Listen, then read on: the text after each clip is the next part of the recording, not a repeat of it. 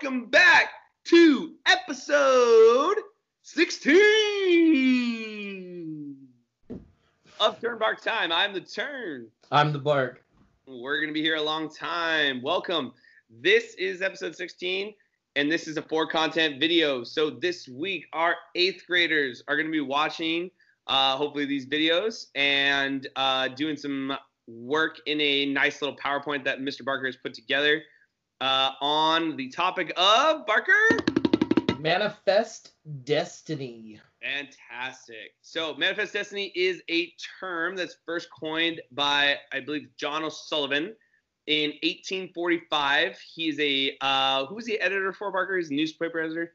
The Democratic Review and the Morning News. Okay, so he was the editor for that. He coined the term Manifest Destiny, and basically what he was describing in this is it was our job to manifest our destiny to spread across the continent. It was America's destiny, divine right to go from sea to shining sea. So it's important when Turner says divine right, it means like, I always think of like the Crusades, where if you watch, what's the great movie? Kingdom of Heaven with Orlando Bloom. Great film. The big phrase that whenever they're going to do something, they're going to go murderize somebody. They're like, God wills it. Yes, yeah, God wills it. And then off they go. And that's kind of it's almost like the white man's burden in America. Is this idea that we've got to get rid of the natives have the land, but they're not using it right. We're going to, they're not farming. It's very democratic, like Jacksonian democracy moving west, small farmers, kind of going back, shout out to, Thomas Jefferson. Seriously. And his view for America. They get a lot of support from the Democrats and the Southern politicians to move west. The industrial North is kind of like, don't do that. Because then the question becomes, when we start adding new states, we have to start talking about that age-old question that America just wants to pretend that doesn't exist. Yeah, first rule of that, you don't talk about it. Second rule of that, don't talk about it. Yeah. For, at least 20 years after the Constitution's signed, then you can talk about it again. For those of you who don't know what we're talking about slavery, obviously, is one of the big things here. Third rule, fight a war over it. Yeah, it usually solves all your issues. One of the things that you brought up that I think is really interesting is you talk about natives, and the other thing is there's also other powers, other countries that claim the areas that are divine right to go and take over. And this is going to lead, this isn't something that just happens. Like Manifest Destiny isn't something that happens over 3 years and we move on to the next thing, right? Like we talked about the Federalist period being a 8-year period. This is actually, Manifest Destiny is something that's going to start in about 1803, and we will completely go full circle. It's like 1854 with the Gadsden Purchase, something like that, I want to say. Sounds about right. Yeah. So, I mean, we're talking at least 50 years that this process is going on. And I would make an argument that it continues, right, with the, annexations of Hawaii and Alaska, or the purchases of Alaska and the annexation of Hawaii, and then other territories that we have. So we're continuing. And then you can make an argument even for the moon, like, even though we don't technically own the moon. I was listening to somebody say that was going to happen at some point today. Like a not crazy person, but I read something when I was researching for this episode. A legitimate person, okay. Not the guy from the History Channel. That I'm not saying it was aliens, but it was aliens. That's Thursday's episode, by the way. But anyway, they were saying that like by, I think it was like the 1840s, like 40% of the United States like lived west of Appalachia. You have the Appalachian Mountains, sorry, which is a big shift, because it used to be, America was essentially the Appalachian Mountains to the coast. Yep. And so that was a big shift. We're kind of talking about all this stuff. I'll put the map behind me. So Appalachians would be like right here where the dark green ends. You can't see my mouse, but it's there. Just like all of those government microphones, they're there, but you don't see them. But, this kind of breaks it down like we were talking about. So you have the Louisiana Purchase, good old Lewis and Clark and Sacagawea, Sacagawea, Sacagawea. Easy. Don't want to talk too much about each one because we're going to do that later in the week. But, we get a steal. And I always talk with my students about, this is thinking about countries as like power rankings in college football. You know, like when we start our time period, Spain is the number one, the top team in the country, in the world, you know, most powerful. And then like they lose the Battle of the English Channel, and then they start dropping in the top 10, and Britain begins to rise. And then you have France, you know what I mean? And this is, you know, Louisiana Purchase when good old Napoleon's over there, you know, a mover and shaker. Yeah. But as Spain declines, you know, that kind of opens the door for, well, Mexican independence. Mm-hmm. And then 20 years later, America slaps Mexico in the face and steals half of it. But yeah, story for another day. Yeah. So again, taking a look, like you can kind of see the different areas that we've gained over time, and by we, I'm referencing the United States. The concept here, though, was not necessarily Native American, like Barker brought up earlier. You're not talking about, you know, Native Americans getting their land equally paid for and everything like that. All the negotiating or wars are fought, or salary or whatever, money given out to the European countries, or in this case, like a recently independent country from being Mexico from Spain. And the reference point that Barker's making, like at the time, Britain's still the number one, right? And one of the big things here is that's happened is when O'Sullivan's written this in, you know, 1845, saying that we should need to spread from sea to shining sea. You can see right there, like we're still dealing with like debates in Oregon. We'd be dealing with the Mexican-American War that hasn't happened yet, and we're debating to annex Texas at this time. And one of the things that he claims that we've kind of moved forward through is the War of 1812. So everyone's like, "Holy crap, you're going to try and do this to Britain?" But his thought is that America survived the War of 1812. Some Americans believe they won. That's another episode for another time. But the only winner of the War of 1812 was Canada. Everybody else, and the only loser of the War of 1812 was the Native Americans. So again, sea to shining sea. This is the map of how we become the nation we are today. And so what we're going to spend a lot of time during the intro this week, keep popping around your screen, we're going to look at a painting called American Progress, painted by John Gast in 1872, I believe. Yep. So after Manifest Destiny is done, again, with history, a lot of the great depictions of events that are done in art are not made during the immediate time period.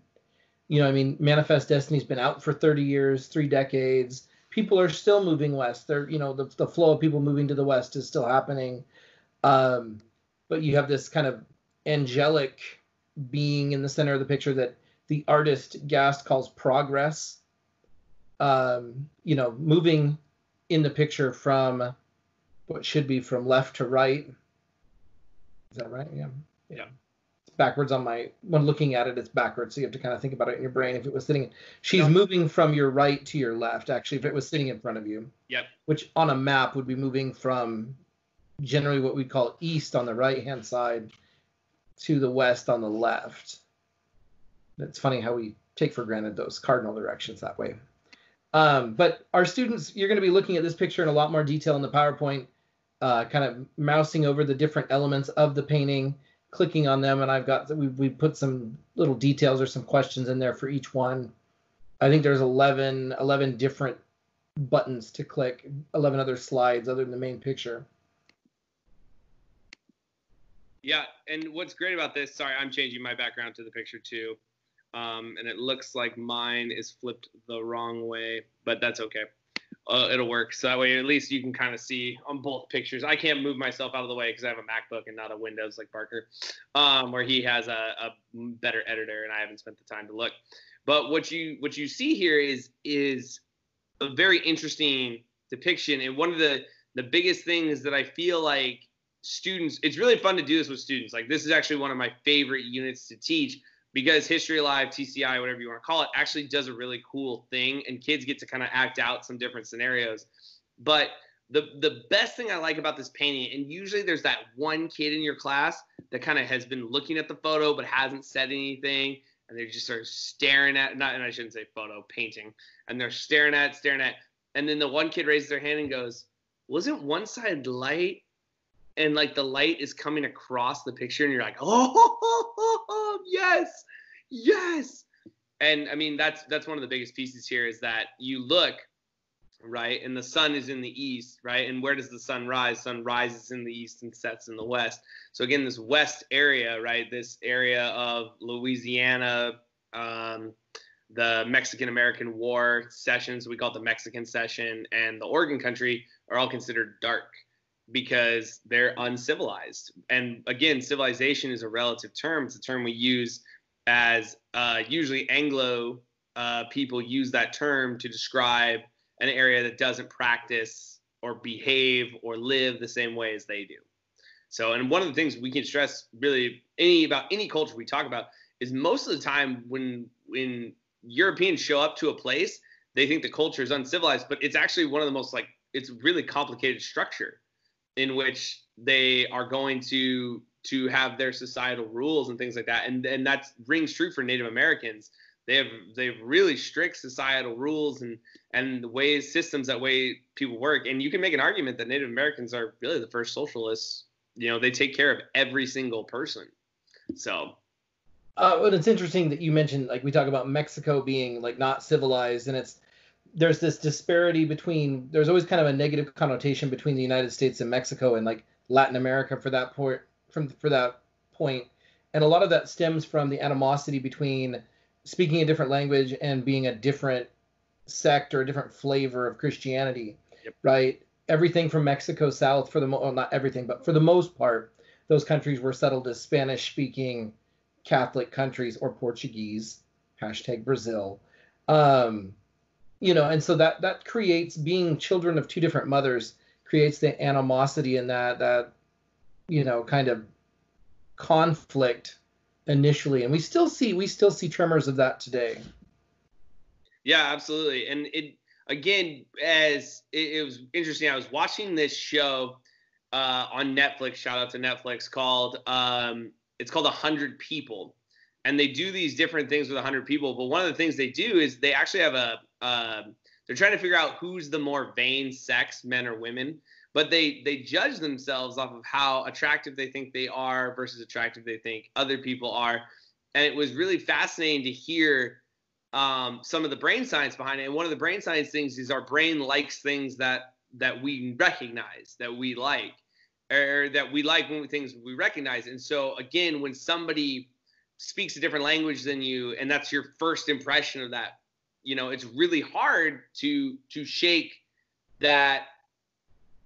I don't know how to describe I guess I would describe the feeling as I wouldn't describe it as inferior, but I describe it as intimidating to me. That would be when somebody's speaking another language and that's the first thing I hear, I'm like, oh crap, I'm not going to be able to communicate with this person. That's my. You could argue that it's a natural or societal defense mechanism. Right. And so it's interesting. Again, when we talk about Mexico, right? Mexico is a sophisticated system. They have an emperor at the time, even though they don't really have any land they conquered, but they have an emperor and they have, or president, depending on what day of the week it is for him.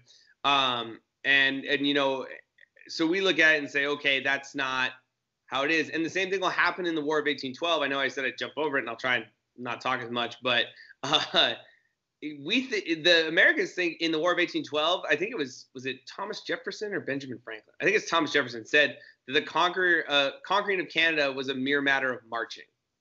They thought that we'd just show up in Canada and everyone would be like, woohoo, we're American now. No, it's not true at all. And Canadians defended themselves, right? We were the invader. Again, if you got Amazon Prime, go watch Canada, the Story of Us. It's pretty interesting. So. Also interesting that, the people of, Texas, people that were Texians or Tejanos or Tejanas, people who were in Texas before Texas became a state, when it became independent, right? That they have this identity that Tejanos and Texians are different than other Mexicans or other Americans, which is where you kind of get that, don't mess with the Lone Star State kind of mentality. Shout out to Miss Zamaron, our own very, our Tejana in the building. Yep. So, identity is a very powerful thing. I talked with my students about Mexico had a very stratified kind of racial system of who could do what prior, right early on in Mexican history. And so, it's nobody's perfect. But anyway, back to this painting. We're going to spend a lot of time talking about it. And then next week, we'll actually talk about the different acquisitions of like Louisiana, Florida, Texas, Oregon, and the Southwest. It's 7 different states. But yeah. So, but again, like really, so going back to the picture, because now we're, Barker and I are good at bird walking, but we'll bring it back. So if you're looking, right, like take a look. My favorite things to look at in this painting are obviously the natives jump out at me first, the buffalo and the other animals. But then look at what Progress is like carrying, right? Look at those trains that are coming, right? What are the people doing? What do they represent, right? And you have to you'll have to read to really understand what we're talking about. So in lesson, I think this is lesson 15, I believe. Yeah, lesson or chapter. Chapter, lesson, whatever. 15. It's unlocked for you guys. So you guys can take a look and go ahead and read about each of these. So anything more? Well, this video will drop. It'll be tomorrow. Woo! It'll be May the 4th. So I'm wearing a Star Wars shirt. One of the few ones that I have that doesn't have green on it, or it's black, where I fade into the background. So shout out to my nerddom. May the 4th be with you. Yep. And the day after that, we'll see the Revenge of the 5th. So, but hey, I hope you guys are staying safe out there and stuff like that. We miss you guys. I ran into a former student on my walk today with my dog, and just know that we miss you guys, and we wish we were back at school teaching you this stuff in the classroom. So, if nothing else, I'm the Turn. I'm the Bark. We're going to be here a long time. Take a look on Thursday. History of UFOs. Have a good night, everybody. Stay safe. And be well.